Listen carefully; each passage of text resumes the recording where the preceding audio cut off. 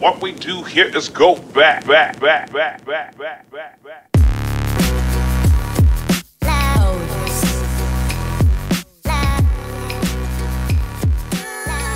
Hello and welcome to Episodio 58 of the 2.5 Marks podcast. And I know what you're thinking. Why is this jabron Angelo Inglisa doing the intro instead of David Statman?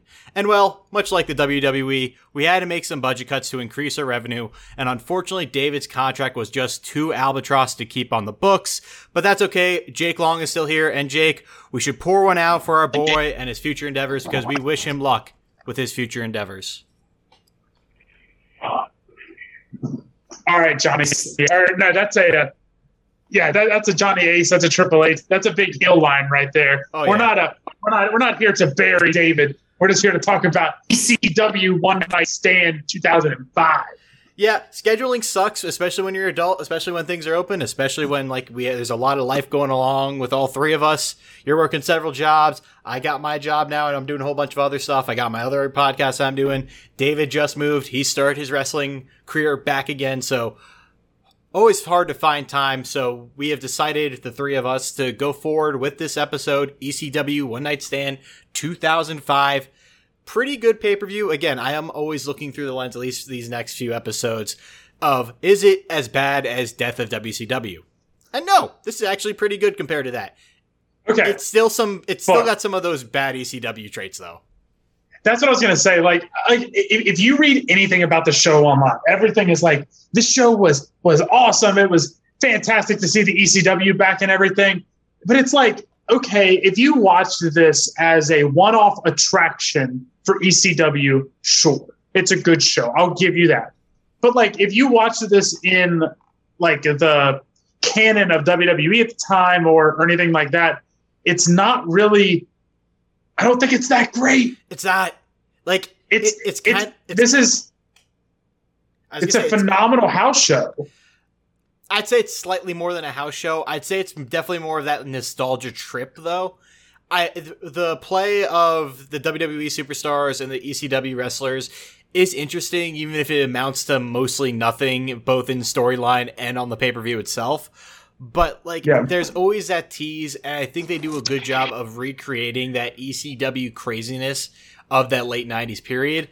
One of the things, and we could talk about this, and we'll probably talk about it later, is that some of the guys that they had on there, I never really associate with ECW, even if they worked there. They had Rey Mysterio, they had Benoit, Guerrero, Jericho. I don't really associate with ECW.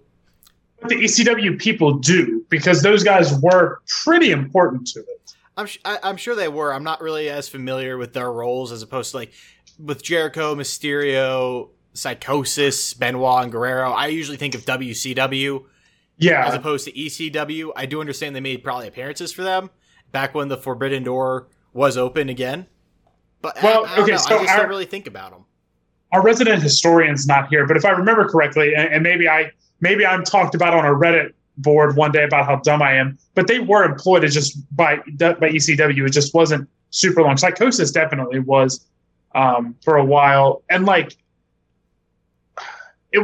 think whenever they were doing this, they have to strike a balance here, because you're only going to get so many people in 2005 that are like, yes, I'm going to buy this WWE pay-per-view to watch Balls Mahoney fight, I don't know, Just Incredible. You know what I mean? That's not going to sell to a WWE audience. So you've got to balance here are some WWE guys that were also ECW guys at one point, regardless of, how much we think of them as ECW. That's true. And you know what? It was for what it's worth, it was a great nostalgia show. I think it's hard to create that ECW environment because it's so ruckus. It's almost toxic if you look at it. It is toxic. I think it is. A little bit, but then you see just the appreciation they have for the guys in the ring, and I don't know. There's something. It's he's the ECW is the asshole that's your asshole. Yeah, he kind of sucks, but he's ours. But I was listening to so I actually listened to Bruce Pritchard talk about this show with Conrad on their podcast, and they had a really good point. So whenever there's an awesome spot in the match, in a hardcore match, what do people chant? Get the tables? No, they chant ECW, right? Why don't they chant the wrestlers' names? Ooh. True. So what you just said about the appreciation, I understand where you're getting that, and I'm not like I'm only disagreeing in the fact that they don't chant the wrestlers' names; they chant ECW because it's just so batshit insane. And the context of that is like Bruce Pritchard and Conrad were talking, and they were talking about like how good Paul Heyman was at like making everybody drink the Kool-Aid. You know, like love ECW regardless of what you're seeing. From the fan perspective or from the wrestler perspective? Yes, fans. And I think that carried through. I think that carried through to the show. You know, this would have been six or 7 years later. Yeah. I also think like you're kind of seeing the better parts of that crowd today with AEW because AEW's fan base, we'll say, is a lot more passionate than the WWE one. The WWE one's a lot more smart marky, whereas like AEW fans are more inclined to look at something, say it's good, and then defend why it's good to the death. See, but I think actually on the internet, you'll find a lot of WWE people like that too, that are like, oh, Dave Meltzer's, if that was in the Tokyo Dome, it would have been 7 stars and stuff like that. I do see that from Meltzer. It's always fun watching Meltzer interact with those people because they'll go on like these long tirades of just like why they're idiots. I clicked through every quoted tweet just to find like, who's the jabron that started this fight with this like wrestling journalist? Oh man, it's fantastic. And then you'll have times where like Charlotte Flair will go at him. Yeah, it's like here's this jabron, Angelo Inglisa, and then Charlotte Flair has something to say about it, and that would just make my career. But I think on that note, I think it's time to start remembering some guys here, Jake. We have at least 1 or 2 guys to remember. Quite a few. I mean, let's remember just ECW in general, which is what the show was. Yeah. Anyway, there we go. Yeah. So it is June 12th, 2005. We are at the Hammerstein Ballroom, which is just a fantastic venue. It's the venue you always think about when you think of an ECW pay-per-view. There's not another place like it. I'd actually really like to see a televised wrestling show there again. Even though hold on. What did you just say? No, that they always performed in Philadelphia in like the ECW arena. I know there's that, but like I know there's also like history clips of like them in the balconies. Like those balconies are very iconic, unless the Philadelphia one also has the balconies. I'll have to look. I don't think they ever really ran the Hammerstein because so in that podcast, this is where we're missing David. He really is. So in that podcast, they were talking about like where the decision was made to. Like when the decision was made to do it in the Hammerstein versus in the OG ECW arena or whatever the other one was called in Philadelphia. But I'm going to look it up. So you just keep on talking. I mean, for me, though, like I'm not sure there's another place like the Hammerstein Ballroom. It's just so iconic. Like whenever you think of this event, it's so easy to remember all the cuts because you have people going in and out of the crowd. You have those balconies. You have the WWE guys standing in the top row. It's just such a unique feel. And it's so hard to create that in your typical modern day sports stadiums because, again, they're very general. You have those floor seats and then you have the general like populous seats. It's not the same. I think there's some charm in how tightly packed this room is. Attendance is only 2,500 people, but they were a hot 2,500. Yeah. So it actually was used, but it was used in late era ECW. That's what it was. Some of their 2000 and 2001 pay-per-views were held there, so that's probably where you saw stuff from. Absolutely. Joey Styles comes out. He gets a huge pop. Just again, a great theme. He hits him with the "Oh my God," and everyone loses their mind for it.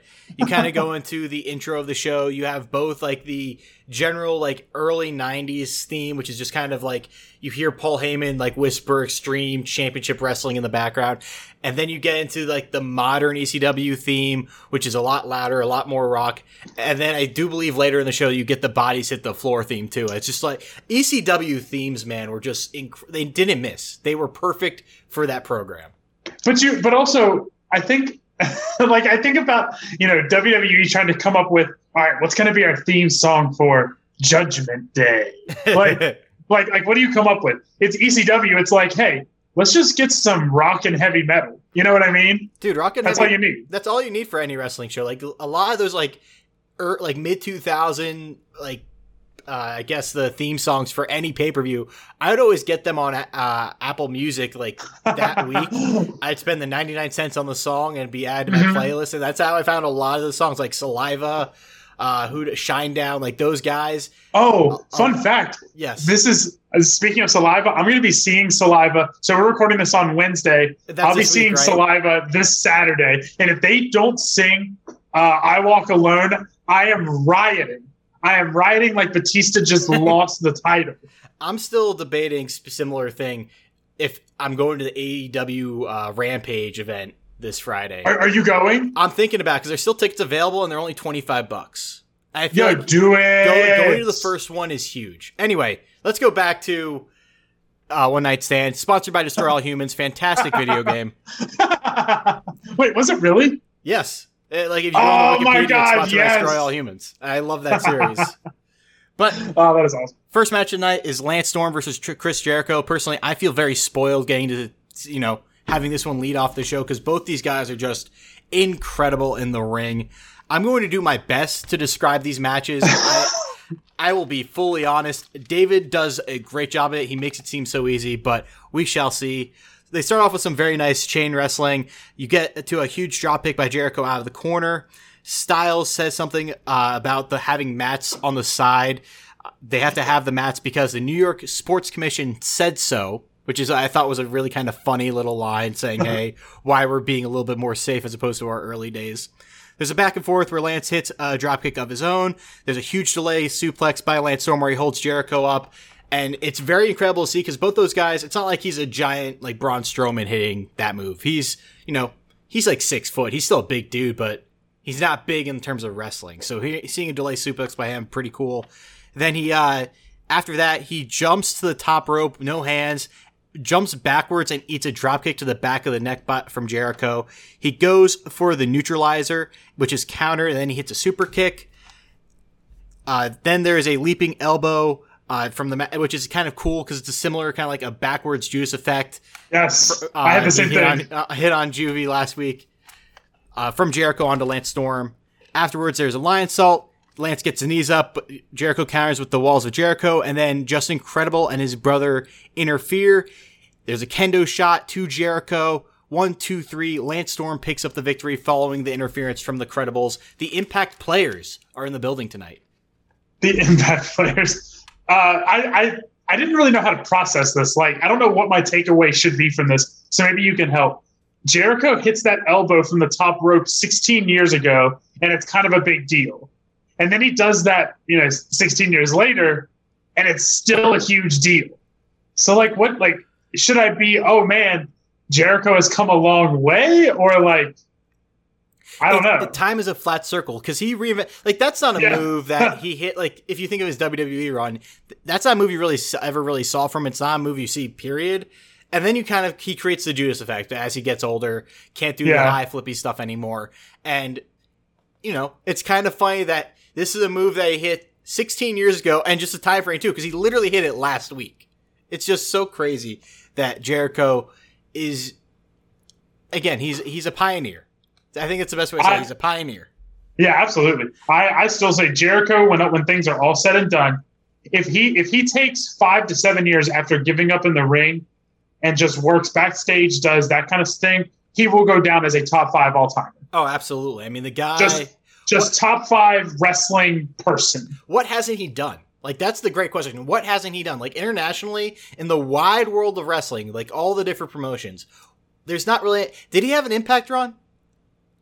No. I don't think he ever ran Impact. Which isn't... But, it's not going to disqualify him. No. But what? Yeah, like you said, what hasn't he done? He's working for AEW. He's building this brand, the first champion in their history. I mean, you look back to his debut in WWF at the time, and it was just a thunderous debut. He's over then. He's over now. People are singing his theme song when he comes down to the ring in 2021. I'd argue that Painmaker Chris Jericho is the best looking Jericho since Lionheart Chris Jericho, the one that we see on this show. He just he embodies what a professional wrestler is. Like, he's kind of got that old school kind of showy look. He's got the poofy hair, and this is 2005. This isn't the 80s. And he actually wasn't Lionheart at this point. That was his ECW nickname, and they just he just used it for this show. The more you know. He was, I forget what he was at this point in WWE. But again, I think it's a great look, and then you get to Painmaker, where he's pretty much like just a washed up dad rock star, and he's still just doing some awesome shit. Lance.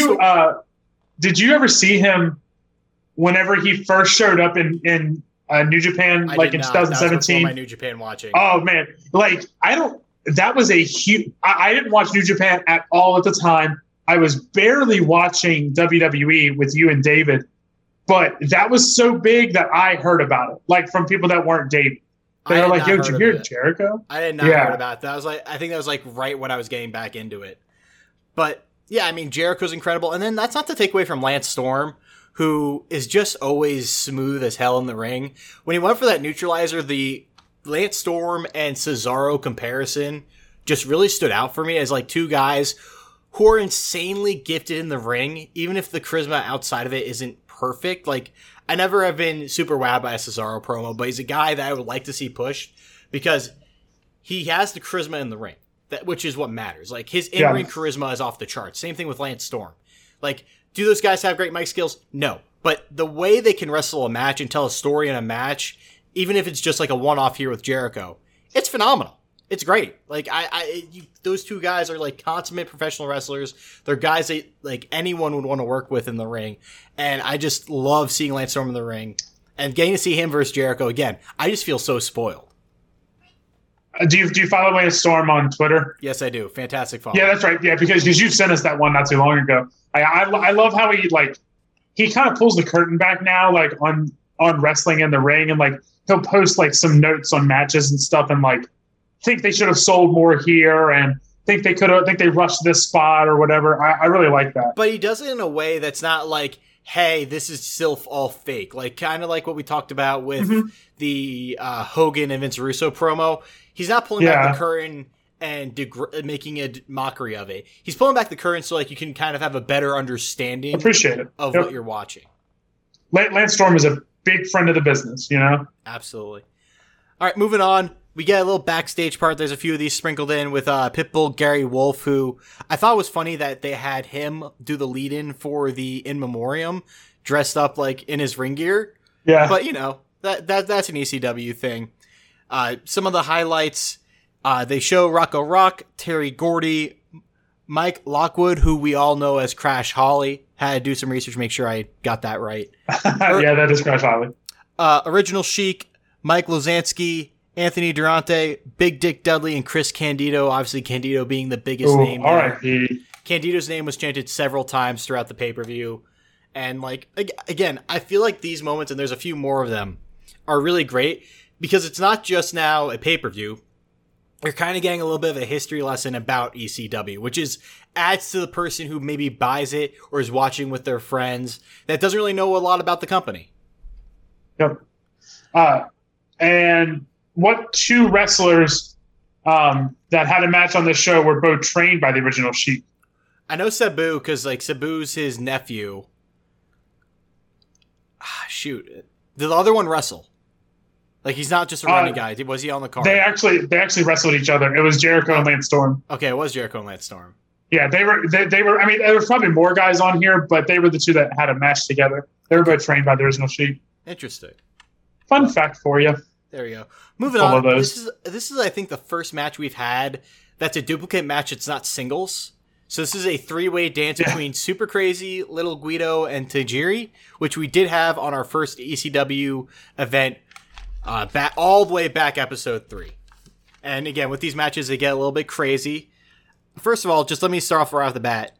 No Sleep Till Brooklyn for the FBI entrance. Like, man, I freaking love the FBI gimmick. Again, I will always mark out for I wonder why, Angela. I wonder why. Is there any particular reason that would make you a mark? Not really. Other than the fact that you literally belong in them. I literally do. But anyway, this match starts off with a tilt-a-whirl backbreaker by Super Crazy on Tajiri, and then followed up by a standing moonsault on Guido. Crazy runs wild for a bit, then gets hit by a Sicilian slice by Guido. Crazy and little Guido go out into the crowd with Super Crazy doing maybe what I thought was a spot of the night, going up into the balcony and then doing a moonsault onto the entire legion of FBI cronies that follow little Guido out to the ring. They get back in the ring, and then Tajiri puts Super Crazy in the tarantula. Then there's some chicanery that happens that leads to Mikey Whipwreck, who has come out on behalf of Tajiri, hitting a stunner from the top rope onto Guido, with Tajiri getting the pin. So now it is down to Super Crazy and Tajiri. Super Crazy goes for the moonsault combo. Mikey Whipwreck interferes, but after that, Super Crazy regains control, hits the final moonsault for the pinfall. Super Crazy walks out of the three-way dance with the W. Angelo, are you offended by the FBI? Hell no, man. Like, I think that, and it's something that's hard to balance, especially in today's terms. It's like, you want to balance the pride that you have and where you come from and what your heritage is without the same time degrading everyone else's or degrading someone else's. And it's just so weird because, like, one person's pride in their country could be like, oh, that just means you hate blah, blah, blah. Because there's that. Like, again, if you look at, like, European soccer, you have a lot of moments of racism against the black soccer players. And I will be honest, most of the news that comes out with those stories comes from Italy. A lot of it does. So it's no one's perfect, but you can still have pride in where you're from without being ignorant of what other people believe in. Like, you can be like, hey, I'm super Italian. I'm proud of where I come from. But hey, you're German. You're cool. You got a neat culture too. Again, whether you're from Ghana, whether you're from Mexico, whether you're from Canada, like, everyone can have pride in where they come from. The point is, like, we're all here together. You got to kind of understand that. So what you're saying is that we need an Imperium FBI crossover. Imperium, FBI. Let's throw League of Nations in there for good measure. Yeah. League of Nations, and then what was the Mexico? Oh my gosh, what was the more recent one? With who? Who's in it? Do you remember who's in it? Oh my gosh. Yeah, like Rusev and yeah, League of Nations. Oh man. Rusev. So Rusev, Del Rio, Barrett, Sheamus. Yeah, no, I'm talking. Okay, then I thought you were talking. What was the Rock's one that he was in? That was the Nation of Domination. Come on, man. Oh man, I'm bad at wrestling fan. Yeah, the Nation. They're the Nation of Domination in there for good measure too. But yeah, like, I mean, and it's kind of funny too, because in this match you have Tajiri, who's got the Japanese background, Super Crazy, who comes from Lucha Libre in Mexico, Lil Guido, who's just a Brooklyn Italian. Like, they all fill their niches, and like they're paying like homage to where they have come from, but it doesn't feel like in bad taste. It's not Akira Tozawa being a ninja. Oh God. So I don't know. But these, again, when we saw these three last time, it was a fantastic match. We see these three again. It's only a 6-minute match, but again, it's fun. I thought it was a step below the last one, personally. I thought the last one just had a little bit more meat to it, but you get the cool moonsault spot. You get the tarantula was always cool. It was fine. I don't think that this pay-per-view was ever going to be about work rate. No. It was just never going to be that. ECW was definitely not about that. Super Crazy, though, it should be known, was super over, too. Like, he came out last, and everyone's going nuts for him, and he's doing all the big spots. It's amazing that he never got any kind of push in the WWE. Just none at all. Like, I know he got Cruiserweight run. I know they were in the tag team title scene, but never really got any kind of time whatsoever. Probably just his look, honestly. I would assume, Probably. Vince likes him bigger. Yep. After this match, there's another history lesson about ECW, mostly talking about like the bigger names like Rob Van Dam, Sabu, guys like Lance Storm, Just Incredible, Tommy Dreamer, Raven. See a lot of those guys. Leads into the next match, which is Psychosis taking on Rey Mysterio. This is Unmasked Psychosis. This is Remasked Rey Mysterio. And then, Jake, Rey's hip-hop theme just takes it back. Yeah, absolutely. Who's that jumping out the sky? R-E-Y Mysterio. Vigo. Just, again, I'm pretty sure that was a theme when he won the World Heavyweight Championship. So whenever I hear that, it just takes me back to 2006. Yeah. Whenever I saw him live a couple years ago, he was doing the It was like the newer theme, Mhm. but he would like run to the side and like make stuff blow up. And whenever he did that, like when I was going to the show, I was like, one of the things I'm super excited to see is Rey Mysterio's entrance. And then he did the cool thing, and it was awesome. I also say this. I don't like Mysterio's ring gear now as opposed to what he's wearing here. Like, I like the baggy pants and the more simple mask. Like, he always had like the different colored masks, but they're all kind of the same. Nowadays, he's very like fashion forward, and they're always, I don't know, the singlet. Everything is themed now. Yeah. But anyway, going back to the match, there's some early arm wrenching and flipping between both of them. Mysterio leaps to Psychosis' shoulders early on and tries to get a roll up. Psychosis really kind of plays the power role here against Mysterio. Psychosis is like visibly bigger than Mysterio, which is kind of funny to see. But he doesn't really do any high flying moves. Psychosis kind of keeps it 2 feet on the ground, safe and sound, kind of throughout the entire match. There's a moonsault press by Mysterio, then a huge guillotine leg drop on the outside from Psychosis under the guardrail, which was an insane spot. He misses. Psychosis then misses a corner spear, posts himself, and then tumbles out of the crowd. Mysterio then does a senton out into the crowd to hit him. They get back into the ring. Ray hits a 619 West Coast pop pin, and I don't know about you, Psychosis did not look good in this match. No, there was something a little bit off this whole time, and like it just never clicked. I can't help but think, and I'm sure David would know if he was here. Well, just have a drink every time we say that. You'll have a fun time. I'd be gone. But I think there's like he injured himself somewhere because again, when we see Psychosis in some of those WCW matches that we've had, or like earlier 2000 matches that he's had, he's usually a little bit more of a high flyer. I was surprised at how much he incorporated the power game. I didn't think he did a bad job of doing it for someone that's not accustomed to working power, but it's also like, I came here to see you guys do flips, and you're not doing flips. I mean, Psychosis kind of always aspect, like he could always do stuff when he had to. But yeah, this was like whenever you tuned into this, you were like, all right, I want to see some serious Lucha Libre shit right now. It just never really turned into that for some reason. I thought overall this was probably the worst match on the card, all things considered. I think I would agree with you. There's another match that I would probably put in that category for a different reason, and we'll get to that later. But I do think that this is like one of the 2 matches on the card that was really not that good. Following this match, this is kind of where the overarching WWE story comes in. And you start. This is good. Yeah, this is good shit. This is I mean, it leads to some great shit. But yeah, so the first people that come out are Team SmackDown, and everyone except for JBL is wearing this really cheesy blue SmackDown polo, which admittedly I would totally wear to work. Oh yeah, I would too, just for the memes, honestly. Absolutely, just for the memes. It's because it's just so corporate and funny.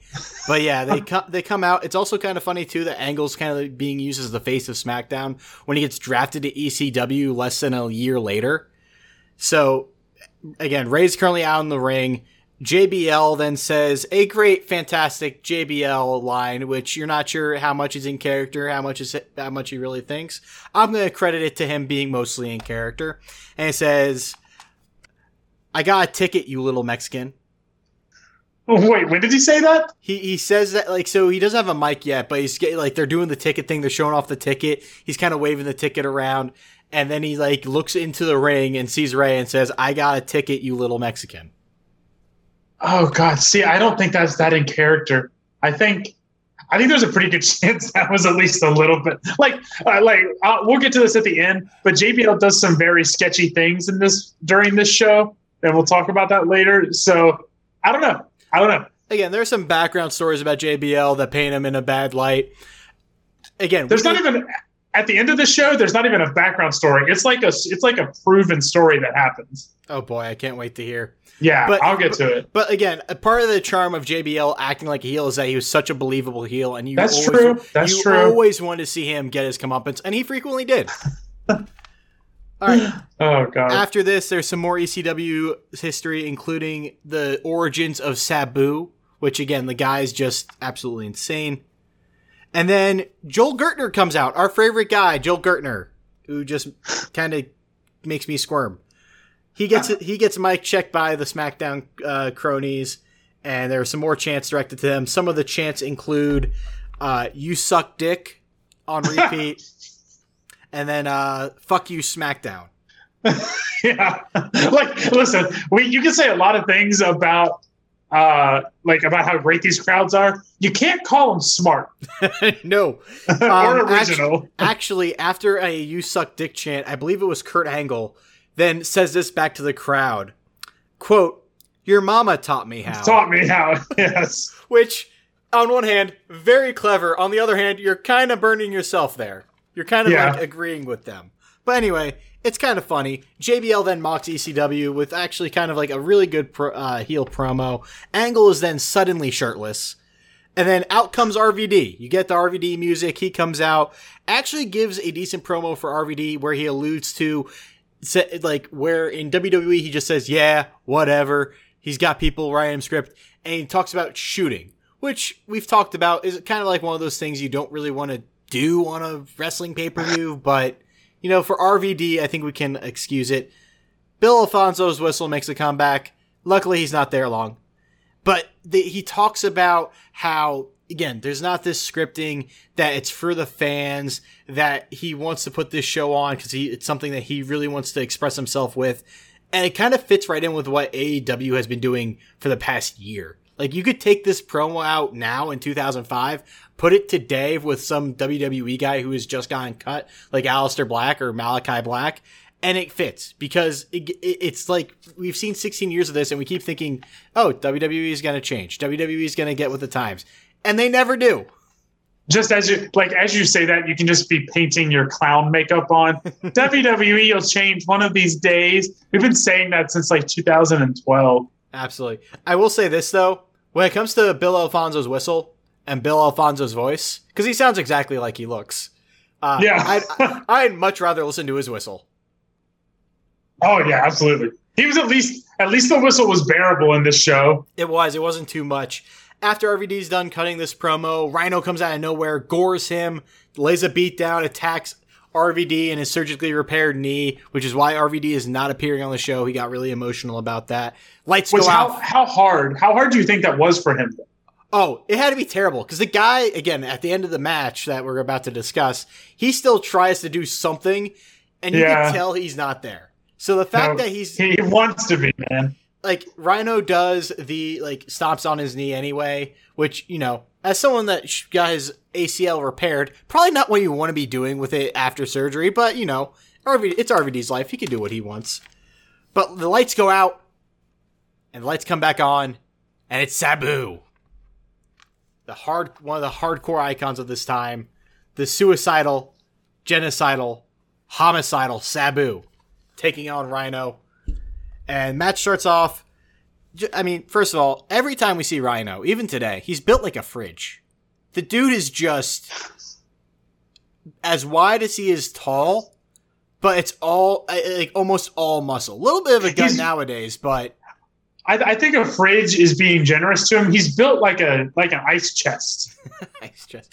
I mean, if you build black boxes out of Rhino, it's probably just as good. Yeah. There are some chances of you got fired to Rhino, so, I mean, the fans, obviously, they're treating him like the heel he is after attacking RVD. Sabu, heavily bandaged. Like, the guy comes out with a bunch of bandages around his neck, but he does a springboard to the outside. He hits a super hurricanrana from the top rope. Rhino then hits an elevated cutter onto a steel chair, followed up by a gore and a pile driver on Sabu. Does not get the fall. RVD comes in to make a save. Hits Rhino with a chair shot, does a shotgun dropkick in the corner that the Joey Styles called a surfboard dropkick or skateboard dropkick, one of the two. And then Sabu hits a guillotine leg drop with a chair through a table with the assist from RVD and Bill Alfonso for the pin. And, you know, not a great match, but Sabu matches really never are. They're always about the insane stuff Sabu is going to do. And having Rhino out there kind of works too, because Sabu, not the biggest guy, so having a big guy to do those big splashy moves too kind of really works. Yeah, Sabu is, you know, he's Sabu. Like, what else do you need? You don't need him to go out and work like Kenny Omega. He just goes out and is insane. Yeah. He's like a Sandman in the main event. He's just gonna jump around with a chair and put himself through. You never know what. No, and it's got to be awesome. I mean, it's Sabu. Did you know that he actually had just wrestled like the night before or the night before that on a shoot. I think it was like Shane Douglas had put together a show. So whenever that's why I believe that's who it was, Shane Douglas. Shane Douglas had put together an ECW reunion show. Again, this is credit to something to wrestle with. So some of these guys had actually wrestled on that show and then came to this. Who's like the biggest guy missing from this show as far as ECW goes? You should know this answer. I guess it is. I own a shirt. You own his merchandise. I now do too. You got me this shirt. Oh, it's Terry Funk. Yeah, Terry Funk's not on this show, right? Because he was at the Shane Douglas show and just thought that was a more appropriate show, I guess. I mean, I think that's probably the right call too, because just especially where Terry Funk is in his career. Yeah. At that point, like he is now even older than we saw him in 2000, and I'm sure if he had been on this show, it wouldn't have made for good television. Yeah. But anyway, after that, we have Al Snow and Head, who I have now started to enjoy every time that they come on my screen. More of a history lesson about ECW. They show some of the more insane spots over the years, including throwing all the chairs into the ring, and following the Public Enemy win, where they get every fan in the attendance into the ring, and then the ring collapses. And they also show Sabu and Taz doing a stare down back when Taz looked like he was going to murder you. Kind of still looks like he's going to murder you. Yeah. But now he looks more like an uncle that's going to murder you instead of like the star child, the prodigy. Anyway, moving on. Raw is here now too, with Eric Bischoff, Edge, William Regal, Snitsky. A lot less star power on the Raw side. Like, there's no John Cena showing up to this. It's Edge and a bunch of lackeys, more or less. Next match, Chris Benoit taking on Eddie Guerrero. This is a match that you should feel spoiled when you see it on the card, and then you watch it, and it's really not that good. Nah, it's not. It hurts. It's very slow. And we'll start with the entrances. We had Benoit on, I think, for a 2006 pay-per-view, and you kind of see that cold stare that's like the 1,000-yard stare where he doesn't really have he's not all there. He's not. He doesn't have it this time. Like, he comes out, he looks actually pretty good, but Eddie has it in spades. Yes, he does. From the moment he walks out of the curtain, Eddie looks lost, and I kept waiting for him to like kind of snap out of it in character, and he never really does. And you could say it's because he's kind of working heel in this match, but also it feels more than just working heel. Yeah, I think it was almost that, like, I don't know if he didn't want to be there or if he felt that the whole thing was like in bad taste. I don't know what it was, but he didn't want to be there. It's the copious amounts of steroids and CTE going through his system, but yeah, but like 2005 Eddie wasn't like a space cadet, you know? Mm-hmm. He was there. It's weird. Like, because again, the history of both these guys, and we have seen it with Benoit. Yeah. Like, again, that look is very similar to what Benoit had in his match with MVP a couple episodes ago. And it's just harrowing to think about where they end up in a year. Yep. Anyway, it's a slow early match. Crowd's kind of more so interested in chanting at Edge some unscrupulous things that I will not repeat on the podcast. Styles sells us Styles does a good job selling this match as, like, you know, it's Chris Benoit versus Eddie Guerrero. This is, like, again, should be a classic. Ultimately, it doesn't end up going that way. There are some dueling Benoit and Eddie chants, but again, throughout this entire match, it seems like the crowd is more interested in bad-mouthing WWE than they are to watch these two guys wrestle. Which, you know, it's not like they're missing a whole bunch. Eddie hits this huge superplex to get the crowd's attention after, like, they kind of fade out. Then he follows all that up with missing a frog splash. Benoit hits a Northern Lights suplex for a 2 count. After that, to get the pinfall, he hits a superplex and then 3 Germans on Eddie. Big flying headbutt by Benoit. And then ultimately this match kind of goes back. Benoit puts Eddie in the crossface. Eddie really doesn't sell it that hard. He's just kind of there in the crossface and eventually taps out. I really don't like when people don't sell a submission. Yeah. It's frustrating. Like, I get, like, maybe not selling is a form of selling a submission because you're just kind of, like, in too much pain to really think about doing anything else. But part of the role is, like, you kind of have to make it look like it's, like, there are ways to sell it. They're in pain. Like, I think of Batista when he's in the Yes Lock at WrestleMania versus Daniel Bryan and Orton, where he's not really doing a lot in the ring, but he's selling like he's trying to get out, or like his face does a better job of expressing the pain, and because he's a smaller guy, Daniel Bryan's a smaller guy, putting a submission on a bigger guy, it kind of sells itself. Yeah. But when you're equal size like Benoit and Guerrero are, not selling the submission kind of makes it feel a lot less luster. And this is this is the second longest match on the card. Yeah, they definitely gave them the time to let them go work like a really good match, but yeah, this just wasn't there. The Eddie's faraway look. I mean, Benoit tries, he sells his ass off, and they work stiffly, which is both good and bad because we know how both of their stories turn out. Again, watching a Benoit match nowadays, you see and hear all of these things, and I just I hated this. I don't know if it was Joey Styles or Mick Foley, but he called the headbutt the suicide headbutt. Ooh, I did not catch that. Yeah, and then did somebody get in the ring after the match? Did someone? I don't think anyone did, because the next segment is Joel Gertner begging for a job. At one point, Mick or somebody said the phrase like Benoit is going to kill him or something, and I was like, Okay, yeah, no, I do remember that. I don't remember where in the show. I don't know what the context. No, but I just have it on here.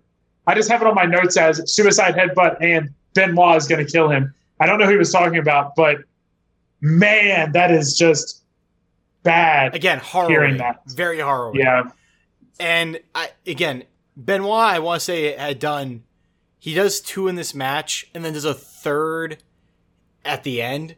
I was like, I don't want to see this. Because he sells the headbutt too, but I'm also not sure how much he's selling and how much is like, ow, that really hurt. Because I'm having my head land on someone's body while my body hits the mat, which is jacking up my neck. Right. Yeah. There's... and back to what you're saying about the selling of the submission. Yeah, that to me right there. Like, Eddie has always been a great babyface because of his ability to sell. Like, he can make you believe everything hurts. He makes you believe that, like, underdog tale of, like, I'm fighting through the pain right now. Doesn't even try to make you think he's in pain. He's just like, I don't really care.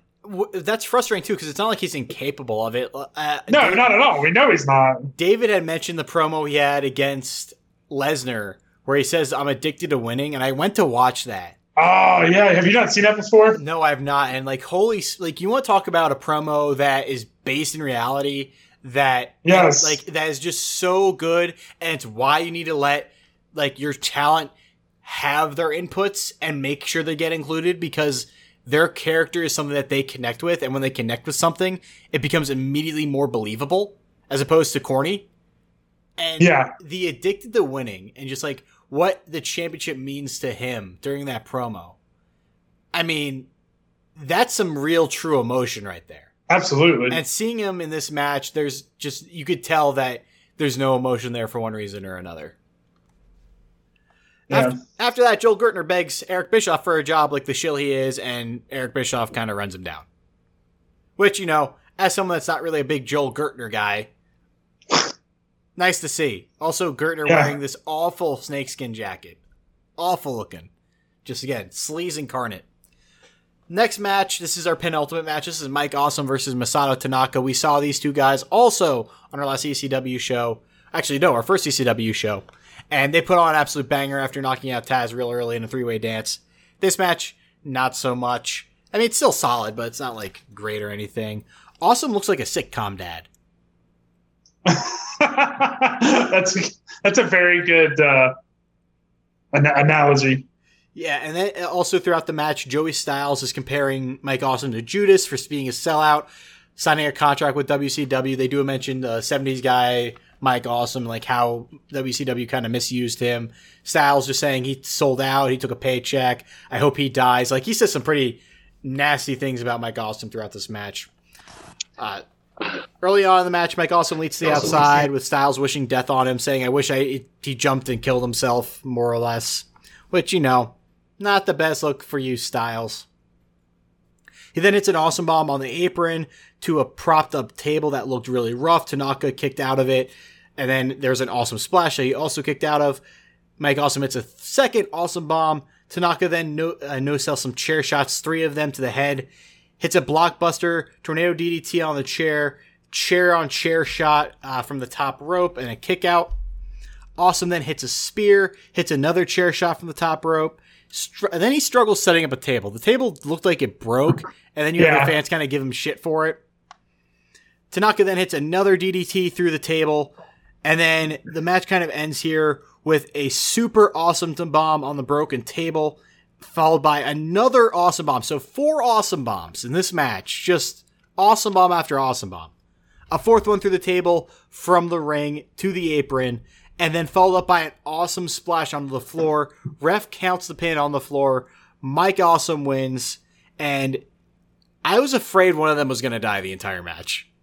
I thought on that final Awesome Bomb through the broken table, I was like, I can just see him getting impaled on the broken piece of it. I cringe so hard when they did that, and it's amazing that that part of the table did not hit anybody. Amazing. Yeah, absolutely. I'll be honest, I thought this was match of the night. I'm just going to say it. Really? I did not like this match at all. Oh, see, I loved it. I thought this was awesome. I thought it was Mike Awesome and Tanaka. Okay, had you ever seen a previous Mike Awesome and Tanaka match? The only one I saw was Taz, Awesome, and Tanaka at, it wasn't One Night Stand, it was Barely Legal. The 3-way dance? Yeah. Yeah. And that match was incredible. That was a great match. Yeah. If you've ever seen a Mike Awesome Tanaka match, one-on-one, this was like a playing of the hits, right? So if you had never seen one, I think it still could have been good, but it would have been okay, they just kind of did some spots. But they kind of played their hits from previous matches and let that do the talking, which I really liked. I thought that the Spot Fest aspect of this was great because neither of those guys got here on their personality. And you're right. You know what I mean? I'm not opposed to that. I'm not opposed to for a match that just has the highlights of past matches between the two. My biggest issue was that everything Mike Awesome did looked like it was going to kill Tanaka. And I don't mean killed as in it was a big move. I mean killed as in everything looked sloppy. Yeah, but Tanaka or Mike Awesome, I know David's a big Mike Awesome guy, but I've kind of always thought that about Mike Awesome. So I just thought it was kind of par for the course. I thought he looked cleaner in that first match, and I feel like every time I've seen him since, it looks like he's about to kill somebody. It looks not safe. I mean, not to disparage the dead, but the guy died a year later. He may not have been in great health. I mean, he didn't look great, honestly. If you go back and look at him, he didn't look to be a marathon runner at this point in his life. He was very much here because of how great he was, 5-6 years ago. But Tanaka, there's nothing at no point that I was watching this match that I think Tanaka was going to hurt Awesome. But Tanaka being a great worker does make Awesome look good, but Awesome also has a lot of spots where he doesn't have control of Tanaka. The one spot through the table where Tanaka goes through neck first. Yeah, is brutal to watch. And then you watch the Awesome splash at the end of the match where his leg gets caught on the top rope and he falls head first onto Tanaka. That's a broken neck waiting to happen. And that's very true. While I enjoy hardcore matches, while I enjoy some of the Spot Fest, I like to see it when it's done properly, and this was not done properly. This was more so very sloppy, and I just could not get into the match because, granted, I know no one got hurt, but it just was I like it when it looks good, and it did not look good. Yeah. That's true. He then also Awesome Bombs the ref, which was kind of funny. I love a good Awesome Bomb. All right, following that up, we got Paul Heyman coming out for what I thought was the spot of the night. For nothing else, the matches, they were fine. They were not, they were good. There was nostalgia, but Paul Heyman had the segment of the night. Let me tell you. Oh man, I've got thoughts. Heyman comes out with some real genuine emotion. The crowd is going nuts for Paul Heyman. He cuts a promo thanking the fans, and he runs down Eric Bischoff. He runs down Edge, talking about someone's wife and Matt Hardy and doing Matt Hardy wrong. He got 2 words for you, Matt freaking Hardy. And then he gets to JBL. I got 2 words for you, Matt freaking Hardy. And I was like, what? And then he gets to JBL for one of the best lines ever uttered. And you know what, Jake? I will give you the honor of saying it. The only reason you were WWE champion for a year is because Triple H didn't want to work Tuesdays. And the crowd loses their mind. JBL looks like he was shot. He just looks stunned in disbelief. So JBL is clearly trying to like fake sell he's trying to be like, oh, like that's a good one. But like if you look at his eyes, you can see like, oh, he didn't like that one. You can see, oh fuck, he got me. You also have Kurt Angle in the background, still shirtless, which is just hysterical because he's one of the guys that walks out in the polo, and then he just takes it off halfway through because again, all the jabrones are wearing the polo. But yes, I was dying at Paul Heyman. It was hysterical. It was good to see him out there. Oh, so good. The thing I always wonder now is because Paul Heyman is so engrossed with WWE now, I want to know what his thoughts are on AEW. I'm just very curious because I wonder if he's spoken about it. I'm not sure. Like, I've never seen anything because a lot of WWE guys don't talk about AEW. The only guys you really ever hear talk about it are Triple H or Vince in some kind of interview. Xavier Woods has mentioned it on his YouTube channel, but now because his YouTube channel currently has Tyler Breeze, or formerly Tyler Breeze, still on it. Adam Cole's also a frequent appearance on it. He might not be there much longer. No, but I do see where Paul Heyman called Ryback a schmuck in June of this year. I'm glad I saw that. Oh, that's good. He said I knew Ryback wouldn't be a big star. He was a schmuck. I mean, Paul Heyman has never not been Paul Heyman. The guy is just. You talked about like in the group chat where he ranks in terms of promos all time, and I want to put him at the tippy top. I think there are guys that kind of do a better job than him, but think he's good enough to have had a very long 30-year wrestling career. 30-year wrestling career as a mouthpiece. Yep. That's how good he is. Well, and a booker. I mean, he's been booking a lot and stuff like that, or like writing TV. So that's been part of it. I mean, that too, but like for me, I'm not going to remember him booking wise. I'm always just going to remember him for being Paul Heyman. And Paul Heyman himself, I don't think has ever not been Paul Heyman. Like, any time you see him on TV, I never not think he's being unauthentic. I think he's just always genuinely being absolutely. Paul Heyman. He's always got that. Like, Paul Heyman always seems like he's just out there being Paul Heyman. Like, even now with Roman Reigns, where he's not being like the mouthpiece necessarily, but just providing some legitimacy to him. Just his background interactions is fantastic. And the promo he had 2 weeks ago with John Cena, where he then mimics the theme song, is just some top-notch television. Yeah. Like, God bless Paul Heyman, man. The guy is just he looks like an absolute goof, but man, that guy could sell a used car to a used car dealer. Hey, I have on my notes here. I wasn't reading my notes. I was just going off the top of my head, but there should be a you know how we have that Max Kellerman meme of Iguodala?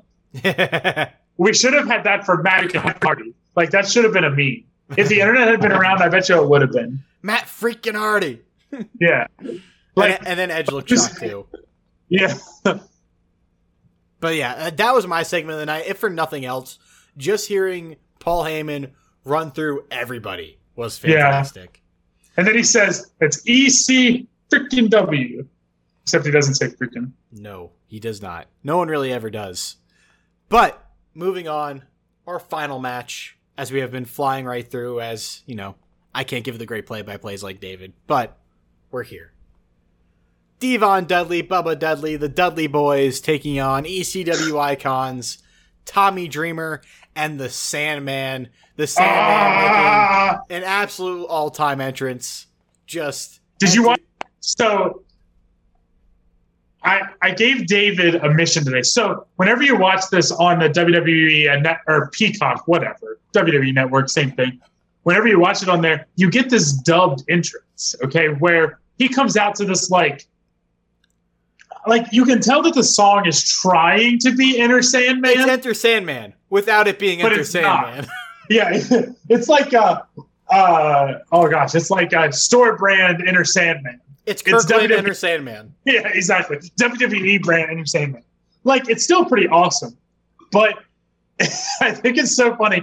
So I asked David. David is a master at finding videos of things. And I was like, David, I have to see this. Show me the original footage. And so he found a clip of it for us. And I watched it, and it was like you know how there's those images of like people floating to heaven and like you hear the angels singing? Yes. That was me, but it was 2,500 drunk people singing Enter Sandman while a crazy man breaks a beer can over his forehead. He gets a 4-minute entrance. No joke. Like, it's a 4-minute entrance. You think he's the Undertaker. And he uses every second of it to perfection. Whenever he hits the not when he enters the crowd, but when he go down the stairs and stands on the balcony as the chorus hits. Mm-hmm.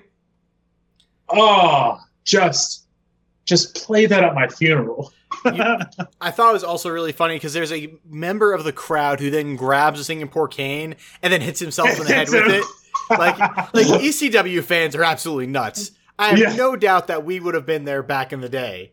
However, we would have actually been ECW fans. We would have been ECW fans. Do you ever just stop and wonder what Sandman's doing today? Actually, no, but I can probably find out. Yeah, I have no idea what a guy like that who, at least on screen, was an absolute psychopath. I feel like that's... Oh, God. It looks like he better not still be wrestling. Is he still wrestling? Hold on, let's find out. He better not be. That poor man. Like, holy smokes. If that dude's still wrestling, like, he wrestled in 2018. Hot damn. Yeah, he wrestled Silas Young in Ring of Honor. They should have brought him back as a labor of Jericho. Instead of Nick Gage. In 2019, he was working with Killer Cross, Karrion Cross, on TNA, and Eddie Edwards. That's interesting. So I feel like he fits in there pretty well, though. Anyway, moving on. The match itself could not get started without a lot of ECW chicanery. If you know ECW, and I think at this point we do, because 3 is now a pattern, their last match or their last segment is always every guy in the back rushing the ring and doing some nonsense and some crazy stuff. No New Jack also on this show? That's another guy that was missing, R.I.P. New Jack. Oh, yeah, he wasn't missing. Oh, that's another crazy guy. Yeah, another nut job. But, nut job in the fun way. At least for entertainment purposes. Blue World Order comes out. Now, I don't know any of the names. I know Stevie Richards is out there. I know Blue Meanie. I don't know the third guy. But Blue World Order comes out. Stevie Richards starts getting on the promo, and they start beating up Dreamer and Sandman. Dudley Boys get in on it as well. Kid Cash runs out of nowhere for no reason, and he gets thrown out of the ring. Followed up, you get Axel Ryan and Balls Mahoney coming out with their steel chairs and making a save. Cash then does a suicide dive out into the entire group, off of the referee's back, onto the top rope, and into the crowd. It's just an insane spot. I never realized Kid Cash was that kind of guy, but holy smokes. That was a spot. The match finally starts. Bubba cheese grates Dreamer. Yes, you heard that right. They start the match off with a cheese grater. Cheese grates Tommy Dreamer's forehead and then covers himself in the blood. Sandman and Dreamer then utilize a ladder on the Dudleys, with Dreamer putting the ladder over his head and doing the helicopter spin. Always a fun spot to see. Dreamer then pays back Bubba with the cheese grater. Bubba then follows it up by atomic dropping Dreamer onto the guardrail. Sandman then hits a rolling rock on a ladder on Devon, then eats a chair shot from Bubba. Bubba then does a frog splash on Sandman on the ladder he just used. Then Dreamer comes back into the ring. They get stereo figure 4s onto both the Dudley Boys before Lance Storm and Just Incredible come back out, saving the Dudley Boys. You also see Francine come out. Beulah comes in to make the save on Francine. They start having a scrum. They get thrown out. Devon then gets a steel chair ball shot from a street sign. Then Bubba after that comes in swinging the Singapore cane. Sandman then gets powerbombed through a table. Dudley's then hit a 3D on Dreamer. Spike Dudley then Spike Dudley comes out. Yes. All these people have come out throughout this match. Yes. Finally, Spike Dudley comes out. He has lighter fluid. They douse another table in the lighter fluid. They light it on fire. They powerbomb Dreamer through it. 1, 2, 3. The Dudleys win, but wait. Sandman comes back after saving Dreamer from a beatdown, asking for a beer, and then you have Stone Cold's music come out. Stone Cold Steve Austin wearing a Las Vegas Outlaws jersey. I'm so glad that he had on an XFL jersey. I'm sure in 2005. Oh my God. I'm sure David would have lost his mind to that. And you could tell it's old too because the number is faded. Yeah. My brother owns a DC Defenders shirt. I own Birmingham Iron Gear. I mean, it's not XFL. Do you really? Yeah. I got a nice long sleeve shirt. Anyway, Stone Cold then invites the locker room to have a beer and then tries to bait WWE into a fight, which they oblige to after running them all down. They get in the ring. There's a huge stare down between the rosters. And then suddenly, if you're wondering why he wasn't on commentary, this is why. Taz comes out looking like his OG self, has a towel on his head. Man, is that guy just so freaking cool. He stares down Kurt Angle. Him and Kurt Angle go at it. Then the rosters start fighting with each other. ECW then stands tall after Taz puts Angle in the Taz mission. Austin gets Mick Foley, who has been doing commentary this entire time, to bring down Bischoff, who has now joined them on commentary, to the ring, where Bischoff eats a 3D, eats a flying headbutt, eats a 619, gets interviewed by Austin where he says, "Fuck ECW," and then gets stunned. Let's drink some goddamn beer. Go home, baby. Yeah. I don't really know what to talk about because it's so much. There was there was a match in there. Like there was a full-blown wrestling match that you just talked about, but we didn't really talk about it because there was just a bunch of other stuff.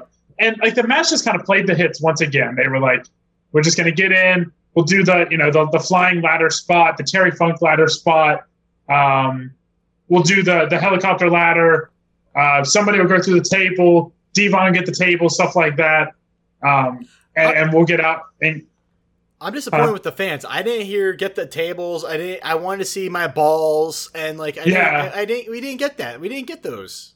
Taz, yeah, what? My balls. I know. I saw. That wasn't on this show, but I just love that spot. I don't know. It's just. This is kind of the part that made me be like, oh, this is just a cool-ass house show. Because this is the type of shit, like Sandman drinking a beer with Stone Cold. Oh, my God. That's some fan service. That's something like... Absolutely. That's like fantasy booking stuff. And that's not to say it was bad. It's just you didn't go into this, expect... there wasn't a single title defended, was there? No title whatsoever. Exactly. So that right there tells you, This could have literally been like Sunday Night Heat. Oh yeah, you know what I mean. But I think they did it well. They knew what to do. Absolutely, yeah. As opposed to the shows in Saudi Arabia, which are also done for nostalgia purposes. This was nostalgia that was done well. This is right. This is a show by the wrestlers for the wrestlers, booked in the way that it was booked back then, and. It did not feel corny. It felt very genuine. And I think that RVD in the middle helped sell it because he brought this idea to Vince McMahon of doing an ECW memorial show, and it went off as well as it could have. The last match is consummate ECW. It's kind of the reason why sometimes I really don't enjoy this stuff is because it can get really messy. The stuff that they tell in the ring is not messy. It's very messy. It's hard to follow at times.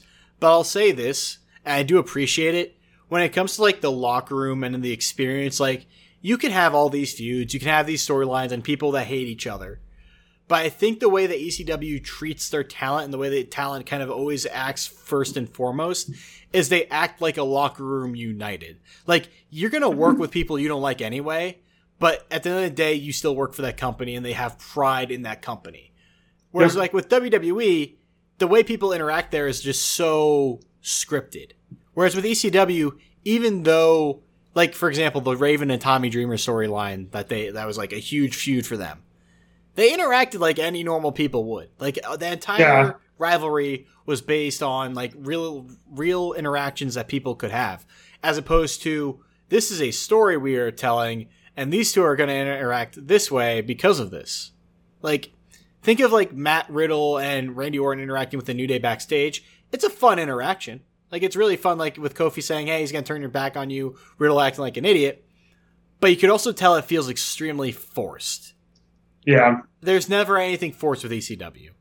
No, it always seemed legit, which is a big contributor into why I like ECW, but I don't love it because, like you just said, some of their stuff gets just so messy, man. Like, it's just hard to follow at points. It is. Like, because you kind of like can isolate ECW as being real. Like, and it's kind of like what AEW has started to do, or has done their runtime, is that with AEW, it always kind of felt like it feels unique. It's their brand. Like, they are building on themselves. WWE, it's all about branding. So WWE is going to push what they think is the right thing to do. It's not going to be so much the talent. It's going to be what they think. New Japan, it's about the story in the match itself. Like, they have some good promos for those that understand Japanese. I do not. But I've heard the promos are pretty good, but they are authentic. But it's mostly about the in-ring product in New Japan. So, like, you have these unique feelings. And ECW definitely does feel unique here. And it's good nostalgia. It's actually really good nostalgia. It's not just done for, hey, we're going to make a cheap buck. This is done being, hey, this will be fun to do. Yep. Which is something that never gets done in WWE anymore. Because we love the Riddle storyline, the RK Bro, and they rip it away from us. Still hurt about that. I'm very hurt. I can tell you are, buddy. But that will do it for ECW One Night Stand. Again, I think calling it a house show, it's an over-glorified house show, but it's done very well. Very fun show to watch if you haven't watched it yet. Jake, I'll let you lead off. 2.5 marks. Who you got? All right, so I am giving my. I'm going to give my half mark. It's actually it's an ironic negative half mark. It's going to go to just ECW wrestlers' treatment of their own bodies. I'm always very concerned, and I think when we did this for one of the other shows, I gave this to Sabu or something like that, like for his treatment of his body. But just like Sandman walks out and just like breaks a beer can over his face and cuts himself open. They're cheese grating people's faces. Like, I understand you're doing it for the fans. Yeah, like I know you're doing it for the fans, but like, do you really have to? I don't know. It's always so extreme. It took Dreamer 5 minutes to have a true Crimson Mask. Like, the guy's face was entirely red when he goes to hug Beulah. Sandman hadn't made it to ringside and he was bleeding. Like, that is true. That is truly impressive. I'm going to give my positive half mark to Paul Heyman insults, because nothing hurts quite like a Paul Heyman insult, because he gets you where it hurts. Like, you know, JBL can act like that he wasn't hurt by that comment, but that was some real shit. That was a zinger. That was some real shit. And it makes me think of when he was like cutting a promo with Brock a couple years ago, and like some dude was proposing like in the middle of it, and Paul Heyman said something like, "You better watch out because the beast incarnate will take your wife," or something like that. And I was like, all of his insults just are so on the nose. They're always so good. Paul Heyman promos. I asked you guys in the group chat, and I'd like to know what the listeners' thoughts too. You know, where does Heyman rank all-time promos for you? We all kind of agreed he's top. He's like second tier, but I have him at the top of my second tier. He's like the gateway. You have to be better than Paul Heyman to be the top tier. Yes, I agree, because I think that Paul Heyman, I'm not sure there's another like manager I would want having cut promos for me than Paul Heyman. Yeah. I think Paul Heyman maximizes both putting you over and how the crowd see you. Like, he's always in touch with the crowd. Right. Which is not something that gets done, because a lot of times you get handed a script, you read the script, and that's it. Paul Heyman just is like, okay, the crowd's acting like this This is what I'm going to say. Oh, the crowd's going to say this about this guy. This is what I'm going to say. And he does that very well. I think that the only guy I can really think of that like two guys. I say Cena just because Cena kind of has its self-awareness to be aware of what the fans are saying.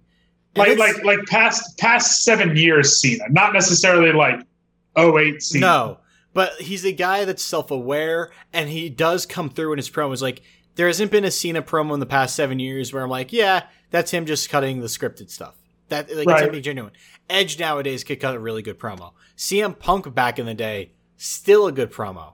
Like, these are guys that are just, whenever you're authentic, those guys are always feeling that they're themselves. Like, they're not being scripted. The guy, absolutely, and Heyman never. But Heyman, I think Heyman's biggest attraction is that he can't cut different types of promos very well. It's the same. It's the same diction. Yes, he has Heyman's promo style, and that's it. Mm-hmm. Like there's no variance. It's not like I've always thought that CM Punk to me is a top 5 promo ever, and I'll be honest, because he could cut whatever. He could be fiery. He could be vindictive. He could also just be funny. He could do whatever you want. And I think that's what separates the great from the legendary. Same thing with Kofi nowadays. Like, I would say Kofi's one of the better promos in today's WWE because he's always authentic for the most part. Like, there's never been a real part where Kofi feels like he's reading a script. I mentioned this a few weeks ago where he was interacting with AJ Styles during like a tag team tournament or whatever. And Styles sounds scripted. He starts running down people like a script. And then Kofi starts speaking. And Kofi starts speaking from the heart and speaking like true facts. And then it finally snaps Styles out of the script. And as Styles starts speaking like Styles. Like Styles promos when he was the face that ran the place were fantastic. Oh, yeah. Today's Styles promos, very produced. Absolutely. And then last one, sorry. Yeah, so my -2 are going to something that I thought I'm sure that we've talked about this before, but it's got to be said again, man. I'm actually giving a negative and a positive 2 marks, but they go to like the same thing. The negative's going to dubbed entrances, and the positive is going to that Sandman entrance. Oh my God. I cannot get over it. Like, I've been thinking about it all day. Literally all day. I've just been thinking about how he was standing on like the balcony, holding on with his kendo stick and just like low-key bobbing his head, drinking a beer, pouring the beer into somebody else's mouth.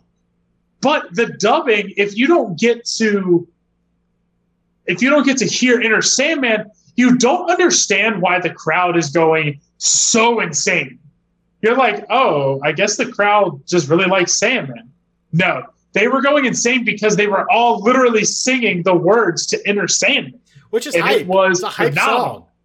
Yeah, it's also one of the reasons I hate Virginia Tech. I know. Because that year that we lost to them a couple years ago, and they just kept playing that song in the stadium, oh, I hated that. Virginia Tech was one of those schools I had applied to back in high school. Fantastic engineering. It's a great campus. We have a friend there right now. But yeah, Virginia Tech in terms of football, no, go away. It's a good thing you were going there for engineering, right? Yeah. Hey, man, life changes. You could argue that I'm still not using my degree. Who cares? Are you being a productive member of society? Heck yeah, I am. Alrighty then. That's well, guess what? Be productive and give us your 2.5 marks. Hey, good segue. My -0.5 mark. It's going to copious amounts of unprotected chair headshots. Oh God, there were some of those. About that. There were so many of them.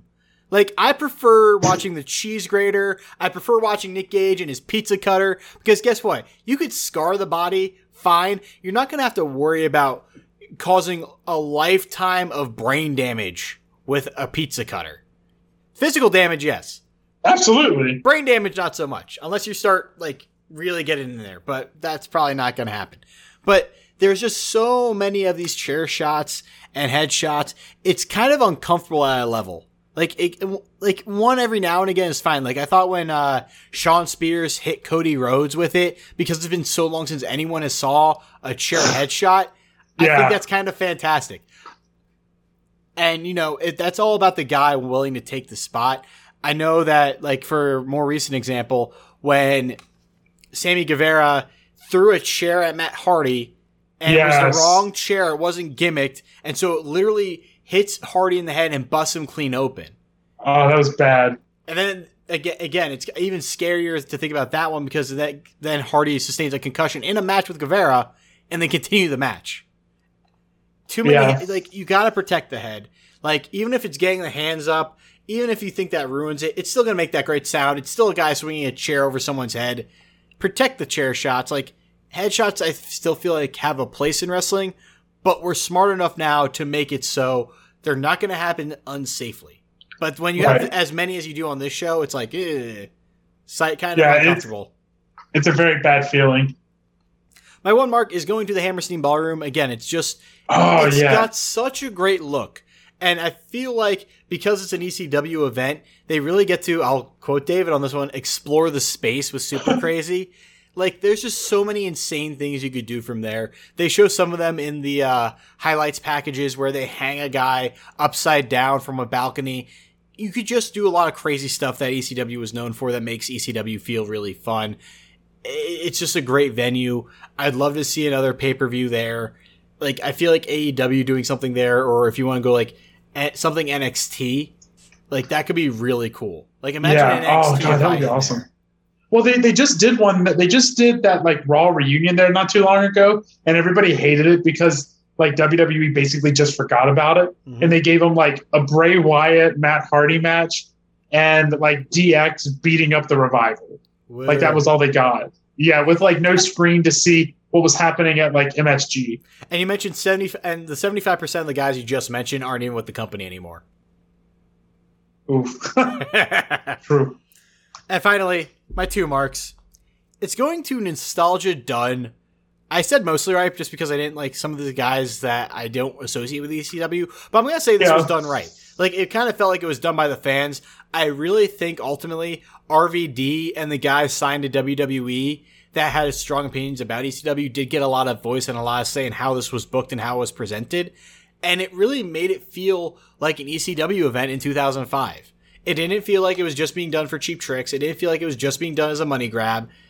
It felt truly authentically an ECW memorial show, like a show you could run back every 5 years. Like, get some of those ECW guys, or present it in this kind of style. And it's still going to be pretty fun. Bring Joey Styles back, have him do it. Like, I feel like you could be done, have some of those old school guys, have them kind of pass a baton, but it could be an event you do every 5 years, and it has meaning. It's not just, hey, the Saudi prince is paying us billions of dollars to put it on a show here, and he wants to see Yokozuna. Like, let's get a sumo guy out here, and that'll be that nostalgia. No, it's like truly authentically an ECW pay-per-view being done at a time where ECW had not been a thing for like 5 years.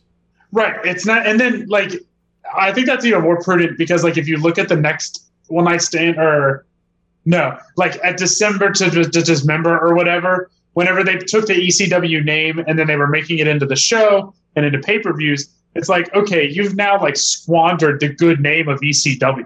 Yeah. Like keep doing the things that you were doing and it's fine.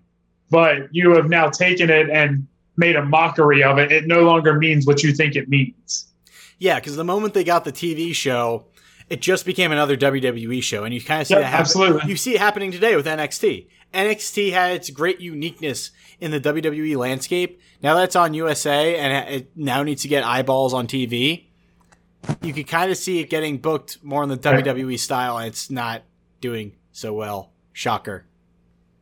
Yeah, imagine that. Wait, hold on. Can I say the next thing? Sure. Oh, man, I'm never going to say this. All right. On to our final order of business and my personal favorite part of the show. We're going to spin the randomizer and see what we get to watch for next week's show. Angelo, would you please do the honors? Sure thing, but before I do, or while I do, Jake, what is it that you want to watch? Oh, man. I don't know. I'm kind of, I enjoyed this, so I would love to just keep it going with good things. I kind of want to go 80s. Like, we haven't been in the 80s for a while, and while it is a different style, it is a little bit slower. It's always kind of fun to watch, especially with the passing of, He was part of the Midnight Express. I'm already forgetting his name. Bobby Eaton. Bobby Eaton. Beautiful Bobby Eaton. Wasn't it? Yeah. It was Bobby Eaton. Wait. Are we butchering this right now? No, it's Bobby Eaton. No, I know for a fact now. Beautiful Bobby. Because I was on Yeah, that's what I thought. Yes, I thought that's what it was. It is. I just forgot. I was like, he's the partner of Stan Lane. Shoot, what's his name? Because Masked Man did a great segment about him. And the guy was like, he's so damn fun to watch. Like, whenever we've got an 80s pay-per-view, he's always enjoyable to watch. Unfortunately, though, we will not be going to the 80s. We are instead staying in the mid-2000s. We are going to be going to No Mercy 2008. And all you need to know about No Mercy 2008 is that the first match is Matt Hardy versus Mark Henry for the ECW World Championship. Oh, I bet that's a banger. God. I literally looked this up, and that was the first match. I'm like, wait, Matt Hardy wins this match against Mark Henry. What the heck is going on? I'm not going to be anything else about this match. I'm just going to let that be this card. I'm going to let that be everything I know about it going. Absolutely. And that's going to do it for the 2.5 Marks podcast, Jake. I mean, we definitely ran a little bit shorter than we normally do. Not that much, I don't think. How long do you think we've been going? I'm going to say we went like a solid hour 10, hour 15. You're in the ballpark. We're about an hour 25 before edits.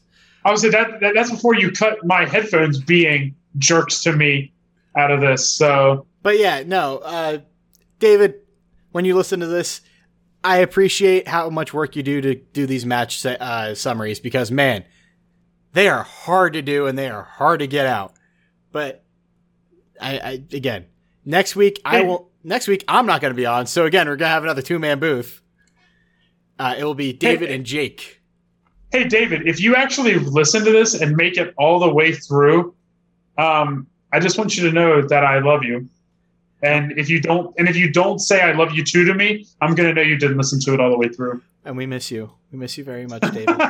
It's been too long. I didn't say I missed him. You can love somebody and not miss them. So. But that'll do it. No Mercy 2008 will be our next episode with just Jake and David. And then we will have episode 60 following that. So thank you for everyone for listening. Stay tuned. We have some great content coming out, and we will talk to you all later.